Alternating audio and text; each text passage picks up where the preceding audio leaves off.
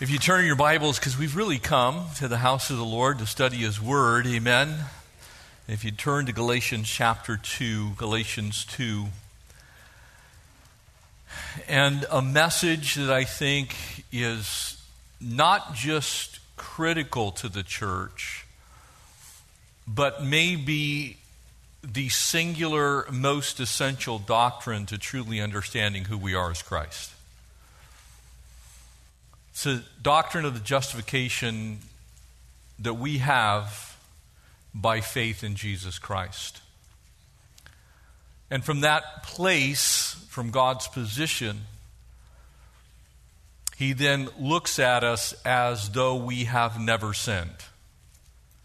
When you place your faith, your hope, your trust, your identity, all that you are, in Jesus Christ, a holy God in heaven who's completely righteous, who knows everything about you, past, present, and future, places the righteousness of Christ in your account and judicially declares you to be absolutely sinless.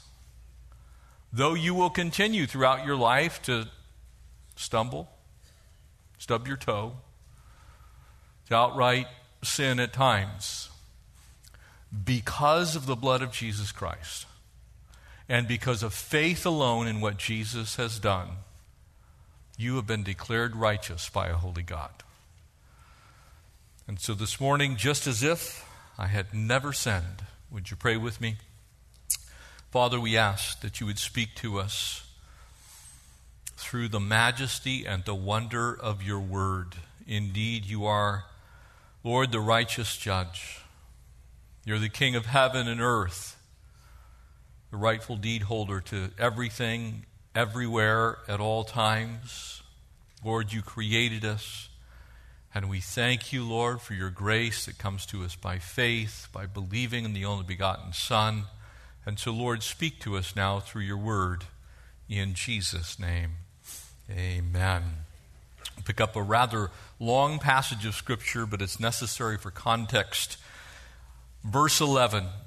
And now when Peter had come to Antioch, I withstood him to his face. And it's important for you to understand what's going on here. The Apostle Paul is actually going to confront the Apostle Peter. And he does so because he was to be blamed. And I want you to listen to this, because this is an area where many of us are prone to err. We act one way with a certain group of people and another way with another group of people. Notice the problem. For before certain men came from James, he would eat with the Gentiles. But when they came, he withdrew and separated himself, fearing those who were of the circumcision. And the rest of the Jews also played the hypocrite with him, so that even Barnabas was carried away by their hypocrisy. We can become so attached to works that we gravitate back towards works as a reference point to who we are in Christ Jesus. Peter himself errs in this way. Barnabas is sucked in with Peter. And so I want to spend a little bit of time making sure that we understand how it is that we actually come to a right standing before God. Because everyone in here, it's true that there is none righteous, not one. Amen? In a human sense, all have sinned and fallen short of the glory of God. There is none righteous, not one. You see, what the Bible plainly declares about all humanity, the Bible also tells us that God can do something about that problem. The problem is, if nothing's done about it, then you carry around guilt, because we do know that we have transgressed God's law. So when I'm speaking of justification by faith, when the Bible speaks of it, I'm speaking of the position that we now hold as God's children. As we think on our own lives, look, sin is a universal plague. Amen? Anybody in here sinless? Please raise your hand because we want to meet you. We're not. Amen? And some of us maybe more overtly than others. Some of us maybe more internally than others. But all have sinned. If you don't understand that, then you absolutely could say, well, I don't need to be saved. Because you're saved from the penalty of your sin. You're saved from the wrath of God in that sense. We all have a price on our head. Every one of us has got an issue that we ourselves cannot solve. By the works of the flesh, we're going to find, is no one justified. And so, what is Paul getting at as he confronts Peter? And I want to just briefly go through a history of this, and if you were to turn to Romans 3, which you can mark that passage, you can look at it later, but I want to share this with you because this is the same subject except to the Roman church. But now the righteousness of God, verse 21 says there in Romans 3, apart from the law is revealed, being witnessed by the law and the prophets, even the righteousness of God through faith in Jesus Christ to all who believe. For there is no difference, and here it is, for all have sinned and fallen short of the glory of God, being justified freely by his grace through the redemption that is in Jesus Christ, whom God set forth as the propitiation by his blood through faith to demonstrate his righteousness, because of his forbearance, God has passed over the sins that were previously committed to demonstrate in this present time his righteousness, that he might be just. You see, God can't ever be unjust. Amen? He must always be 100% just. He can never have any sin. He can't be unjust. He can't be unfair. He can't be unrighteous ever at any point in time. Otherwise, he's not God.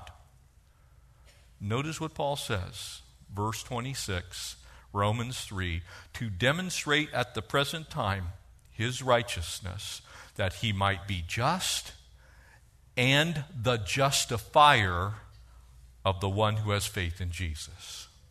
In other words, he must remain completely just, but he himself also justifies us, even though he is perfect and we are not. The doctrine of justification. You see, the truth is, all humanity is guilty of sin. And when you look at that condition, that problem, you find people in various ways trying to assuage their guilt. And whether you're talking about indigenous people whom have never heard the good news of the gospel, who worship an angry God and make offerings to him, the point is you don't want the angry God dealing with you. You want to be in right standing with the angry God. Or maybe in a cultured, more sophisticated society, you can take the escape route of psychoanalytics and try and find the deep meaning as to why you do those things. Some form of human counseling might come into view. Many people try and assuage their guilt by, wishful thinking. Let's just take a spoonful of sugar and make the medicine go down. Amen? We become self-indulgent even in our living, or self-confident, or maybe we think we are the answer to our problems. Still others take their guilt and they try and assuage that guilt with sex, drugs, rock and roll, and a whole bunch of other things. Amen? It's like, man, my life's a mess. I know it's a mess, so I'll just do these things. At least I'll feel better for a time. Mankind understands fully and completely that man is guilty. We stand before a holy God, and we are always going to be guilty. Even our modern cult of victimhood, or the disease model, falls into exactly the same line as all other things that we've done to try and assuage guilt. It's not my fault, it's someone else's fault. I'm actually innocent. Someone else made me do this. Or my DNA dictated that I'm incapable of not sinning. No, it's just a simple fact that all have sinned and fallen short of the glory of God. Everyone is a sinner. And everyone needs a Savior. And praise God, there's one available. Amen? You see, when you were in the Old Testament times, to sacrifice a ram or a goat or a pigeon or to offer up words or do whatever you would do did not actually take away your sin. It never remitted the sin. The sin actually remained. It's just that God's wrath was forestalled. He didn't punish anyone during that time. And so as people were faithful, they waited in faith. And so as you run through the history, beginning with Cain and Abel. Cain and Abel have an argument. They both offer a sacrifice. One is accepted, one is not. One is works, one is grace. God accepts the faith offering resulting in grace, and he rejects the work offering. So Cain's offering is rejected. It looked good, smelled good, it was pretty to look at. It was works. And so as you run through the history of all the Old Testament saints, Abel, Enoch, Noah, Abraham, Isaac, Jacob, Joseph, Moses, Rahab, all the way through the Old Testament prophets, the righteous kings of Israel, there was not a single one that was ever justified by their works. They all believed by faith that Messiah would come. And so when you read Luke 16, you find Abraham's bosom and those who were righteous in the Old Testament waiting for Jesus to finish the work on the cross by faith. And so by the works of the flesh has never anyone been justified. You weren't justified in the Old Testament, and you can't be justified in our day and time either by the works of your flesh.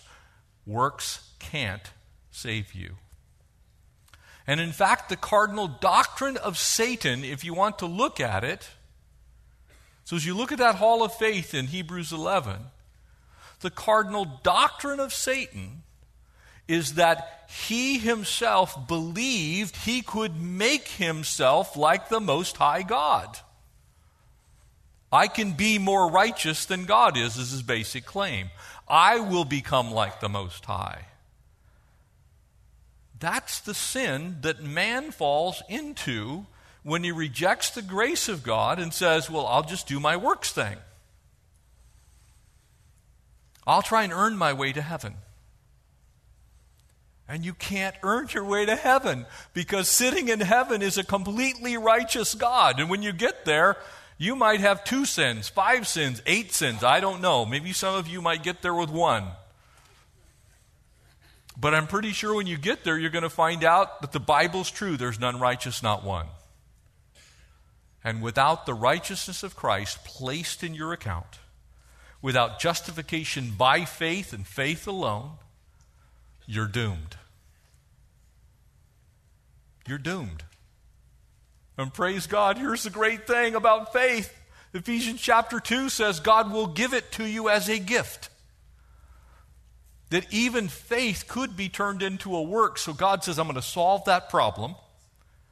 And I'm going to give you the gift of faith so that you can believe. And by believing, you will receive God's grace. And in his grace, forgiveness of your sin. And in the forgiveness of your sin, you have a right standing before a holy God. So let's break this down. Notice first here Peter's relapse. Now remember in Acts chapter 10, for those of you that are students of the Bible, you remember there's a little situation there with Cornelius. Peter goes down to Jaffa, and there's this blanket that comes down from heaven, and on it are all kinds of really tasty things. And it is there that Peter decides he really does like bacon-wrapped ham and cheese sandwiches. That it's like, this is pretty good stuff, that all of the things that he learned as a Jew, these are foods that I should not eat. The Lord says, hey, Peter, don't you call unclean what I have called clean. And of course, he was referring to Jews and Gentiles, but he was making an example of this giant blanket of food. And Peter's going, praise the Lord. He gets it. It's like, okay, I'm perfectly right with this. But can you see in this chapter, as Paul writes to the church at Galatia, how Peter went backwards towards the law? He says, well I'm going to, these guys aren't eating kosher. So I'm going to go over here and I'm going to look like I'm being the more righteous one by doing the kosher thing. I'm going to go hang out with them. And Paul busts him on it. Peter, what are you doing? What are you doing? Aren't you the same guy that was in Cornelius' house? Didn't you see that vision? Wasn't that you? And so now you're going to let the party of the circumcision come into the house and all of a sudden you're going to abandon God's grace? You're going to go back to the law? You're going to return to legalism? Peter, is that really what you want? How quickly we can do that. Because the law itself has been used to explain away all kinds of heinous things throughout our history. Amen? Can I tell you the Word of God was actually used to validate the Crusades, the Spanish Inquisition, the slave trade in our country. It was the Bible that was used. The Holocaust. How about that one? We got to get rid of those rotten Jews. After all, they killed Jesus. You see, you can take the Bible and misapply its truth, and you can make it say almost anything. But when you understand the main thing, which is I have been saved by faith in Christ alone, resulting in grace in my life and forgiveness of my sin, and the Lord thereby declares me judicially righteous, not because of what I did, but because of what Jesus did, then everything else takes its place. It's the cardinal doctrine. And so Peter, in his attempt to be a man-pleaser, becomes a hypocrite. Secondarily, he leads Barnabas astray. Don't let the law creep back into your lives, family. You have to resist that because the law feels good. It feels like you're being more righteous. It's like, well, if I do these things, then I'm actually better with God. We like feeling like we got the I'm better at Jesus award today. We do. That's our human nature, right? And again, please don't mistake sanctification with justification. Everyone here should want to be more like Christ every day. That's sanctification. But as far as your justification, being declared righteous by a holy God, that's a once and for all event. It happens when you say yes to the offer of Jesus Christ as your Savior. And you are as saved as you will ever be at that moment. You're not going to be more saved because you keep the Jewish law, and you're not going to be less saved because you don't. People often get confused with those two things. They confuse sanctification with justification. Praise God, I'm a saint because I've believed in the only begotten Son. Amen? I can always be a little more saintly, though. Amen? I can be more like Jesus. I can have a better attitude. I can say kinder things. I can reject those things that are said in haste or in want. I can always act. My flesh is still alive, and so is yours. And so I can always do better at telling people about the Lord by the way I live my life. But as far as how saved you are, if you are not saved when you said yes to Jesus Christ by faith alone, then perhaps you could give that away. I just don't feel like being saved today. Hoping none of you want to do that, but notice Paul's rebuke now as we finish up this particular passage of Scripture. Verse 14. And when I saw that they were not straightforward about the truth of the gospel. You see, the straightforward truth of the gospel is, for by grace you've been saved through faith, and that not of yourself, it is a gift of God. That's the straight truth of the gospel. It's not faith plus works. It's not faith resulting in you acting a certain way. If you are actually saved, you will begin to act a certain way, and you'll begin to think a certain way. but it is not that acting, it is not that thinking, it is not that change that saves you. You got saved by placing your faith, your trust, your hope, your eternity in Jesus Christ alone. Very important distinction, because when you reverse those two things, you now have a works-based doctrine. This is what you must do so that you can be saved by faith. It's disaster waiting for a place to happen. So I said to Peter before all of them, if you, being a Jew, live in a manner of the Gentiles and not as Jews, why do you compel the Gentiles to live as Jews? And we who are Jews by nature and not sinners of the Gentiles, he's saying not sinners as the Gentiles sin. He's not saying they're not both sinners. He's just saying they sin a little differently. They have a different kind of sin. We could look at their sin and go, well, they eat ham. It's the bacon thing. That's what makes them. You can always pick out someone else's sin. Amen? When you look for someone to compare yourself to, you can always find someone who's a better sinner than you. So Paul's saying, why don't you throw that out the window? Because if you're looking to find someone who's worse than you are, pretty easy to do that. Knowing that man is not justified by the works of the law, but by faith in Jesus Christ. Amen? He says, look, Peter, this is not about you eating meat or not eating meat. This is not about you keeping the feast days or not keeping the feast days. This is not about you wearing a yarmulke. This is not about you wearing a tallis. This is not about you doing anything external. This is not about you being born to the lineage of Abraham, Isaac, and Jacob. This is about you placing your faith in Jesus Christ. And that is the only thing that justifies you. That's how it happens. Even when we have believed in Jesus Christ, that we might be justified by faith in Christ and not by the works of the law, or by the works of the law, no flesh shall be justified.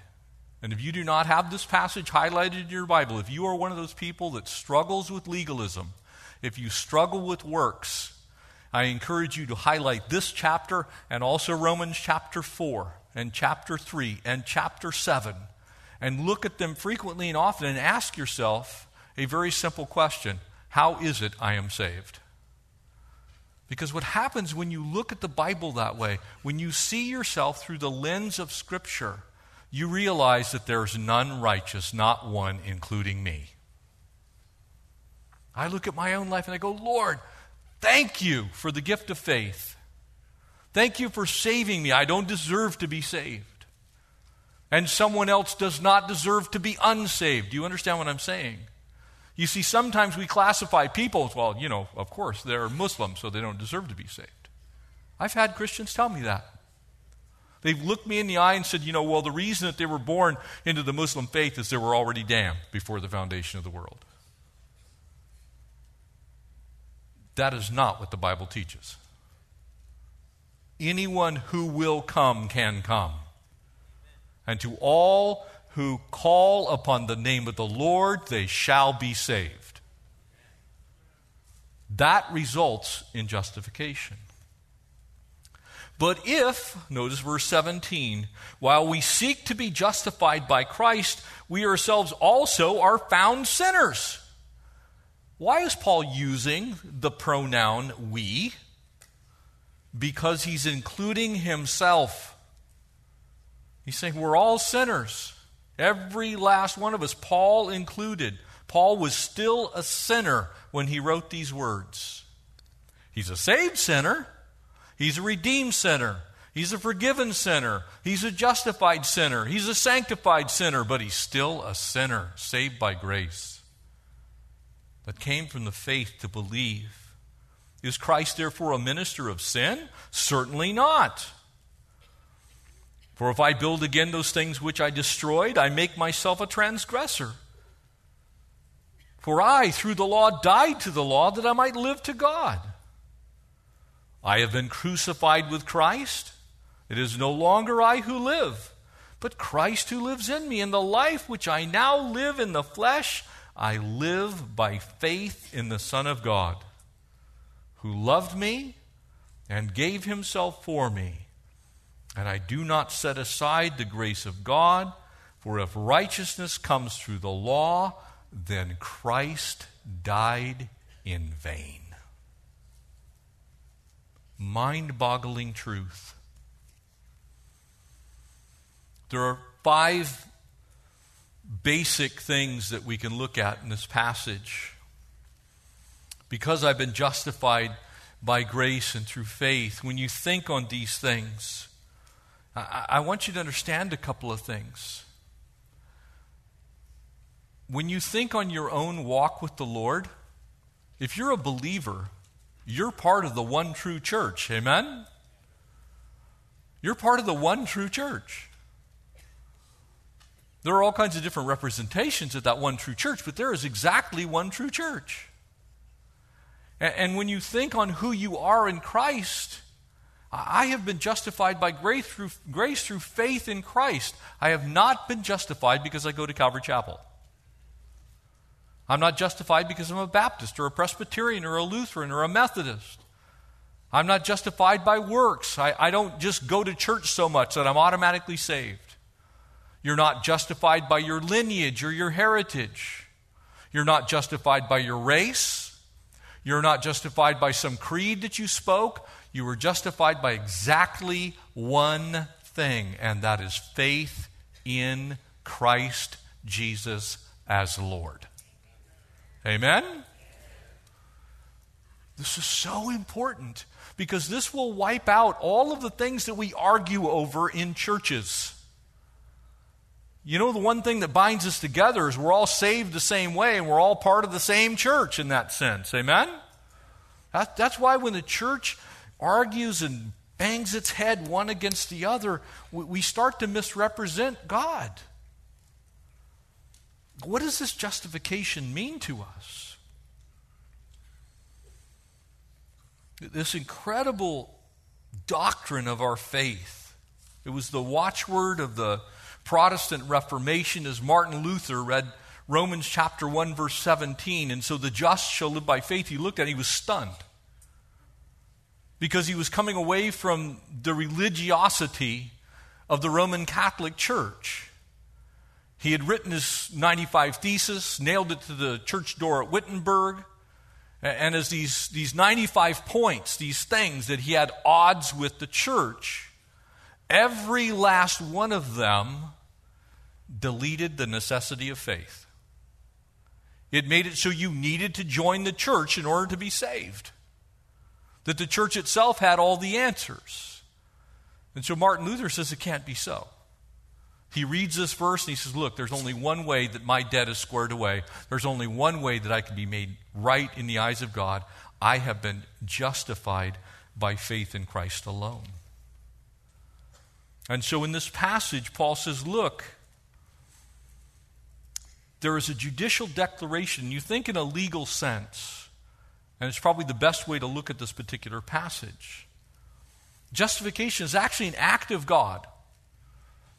God makes a pronouncement. He gets up from the bench in heaven. He knows exactly what your life is, who you are, everything you have done in the past, everything you did today on the way to church, and everything you're going to do for the rest of your life. And because you have believed by faith in Christ, the judge stands up from the bench and he declares you not guilty. Now, that doesn't mean you aren't guilty. That means the judge has declared you not guilty. Make sure you make that distinction, because you are still guilty. And so in order to take care of that particular problem, the judge of heaven takes the righteousness of Christ and places it in your account so that when your account is called up, the righteousness of Christ shows up. In a banking sense, imagine it this way. You have your bank account, and then Elon Musk puts all of his money in it. Okay? And you go to make a withdrawal, and you're thinking, well, honey, it's $100 worth of groceries. We might be okay. And all of a sudden, you can do that about 100,000 times, and it's still okay. When Christ's righteousness is put in your account, There's so much righteousness in your account that no matter who you are and where you go, when you have believed by faith in the only begotten Son, you can never out-sin the grace of God and the righteousness of Christ. It doesn't mean you should sin. It doesn't mean that you are encouraged to sin. It means that when you sin and if you sin, those sins, 100% of them will be covered, and the declaration will always stand true, guiltless. Hallelujah. Amen? Think about it. Because if it's up to you to keep your own faith, now, should you attempt to be righteous? Absolutely. Should you live a holy life? Absolutely. But you are not saved because you do those things. You're saved because the judge in heaven placed the righteousness of Christ in your bank account in heaven, and when you sin, every last one of them gets wiped out by Christ's righteousness. So that when someone looks at your account, sinless is what shows up. Not guilty, even though you are still guilty. It's not just forgiveness, by the way. It's also different than a pardon. A pardon means that the criminal record actually goes away. Your criminal record is still your criminal record, but you're absolutely guiltless of it. That's why Paul includes himself. Notice the plural pronoun, we, sinners. Includes himself in it. That's what produces that freedom from the law. That's why legalism always draws us back to death. That's why the amazing grace of God is the amazing grace of God. Amen? His unmerited favor sets aside all the penalty that we should incur. That's what His grace does. His unmerited favor takes the junk of your life and sticks it somewhere where God Himself no longer sees it, even though it's still there. Says, no. When I look at Jeff, I just see Jesus. When I look at his history, I see Jesus. When I look at his present, I see Jesus. When I look at his future, I see Jesus. That's how magnificent the grace of God is. Mind-boggling. You see, to that sense, the law says do this, do that, be this, be that. And grace through faith says it's already done. Christ already did it. Everything necessary for you to be seen as righteous in the eyes of a holy God was done at Calvary's cross when Jesus said, "Tetelestai, it is finished." This is a mind-boggling truth. It is a truth that we as the body of Christ not only should cling to, but we should celebrate by being holy as He is holy.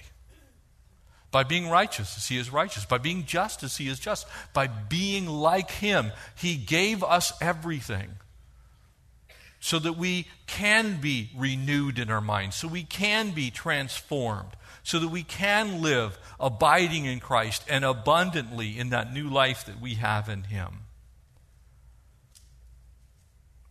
Just think of this.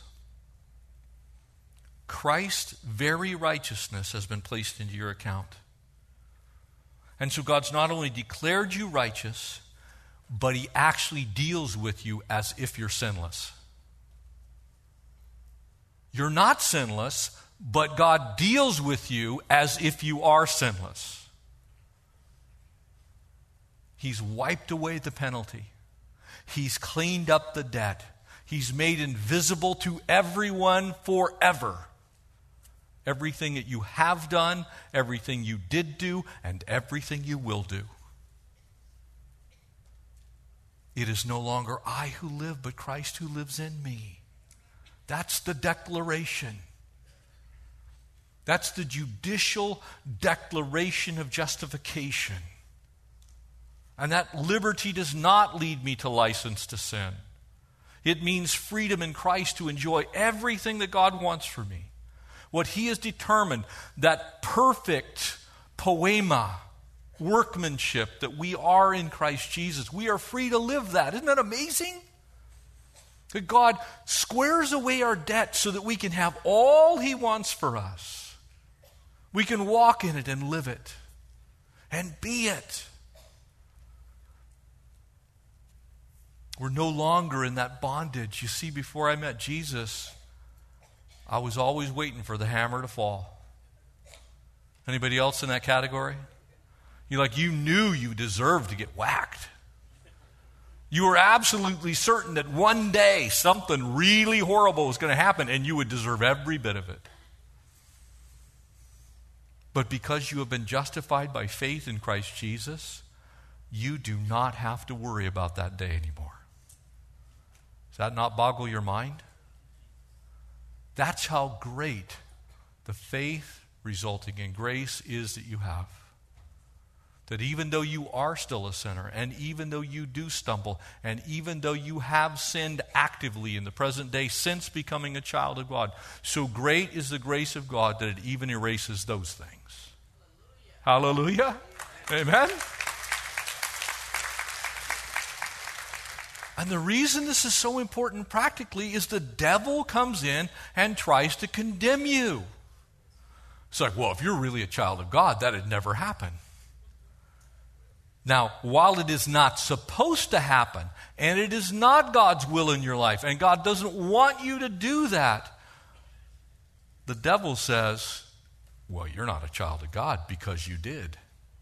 You were never saved because of what you don't do. You were saved because of what Jesus did for you. Don't forget that. Amen? That's why Paul says there in Romans 8, for there is now therefore no condemnation to those who are in Christ Jesus. Amen? Because you've been declared righteous. The judge of heaven said, I see the blood of my son. So whatever you've done, it's covered. Would you please live for me?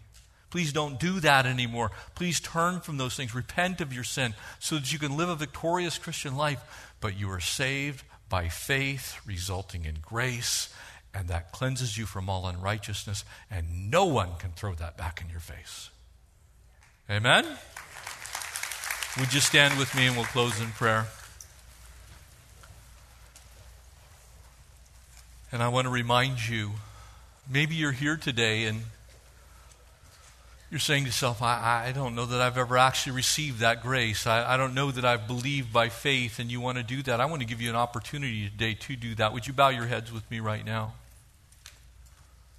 And if you're here today and you think that you've never made that profession of faith, you've never believed in the only begotten Son, and you want to do that right now so that you can have your eternity squared away, would you simply slip your hand up wherever you are throughout the sanctuary? I want to pray with you. We're going to pray together. And you can receive that grace, that faith. I see that hand in the back. Praise the Lord. I see this hand in the middle. I see this other hand in the back. I see that hand in the back. It's a simple prayer because the Bible is very clear. If you believe on Him, you'll be saved. I see that hand to my right.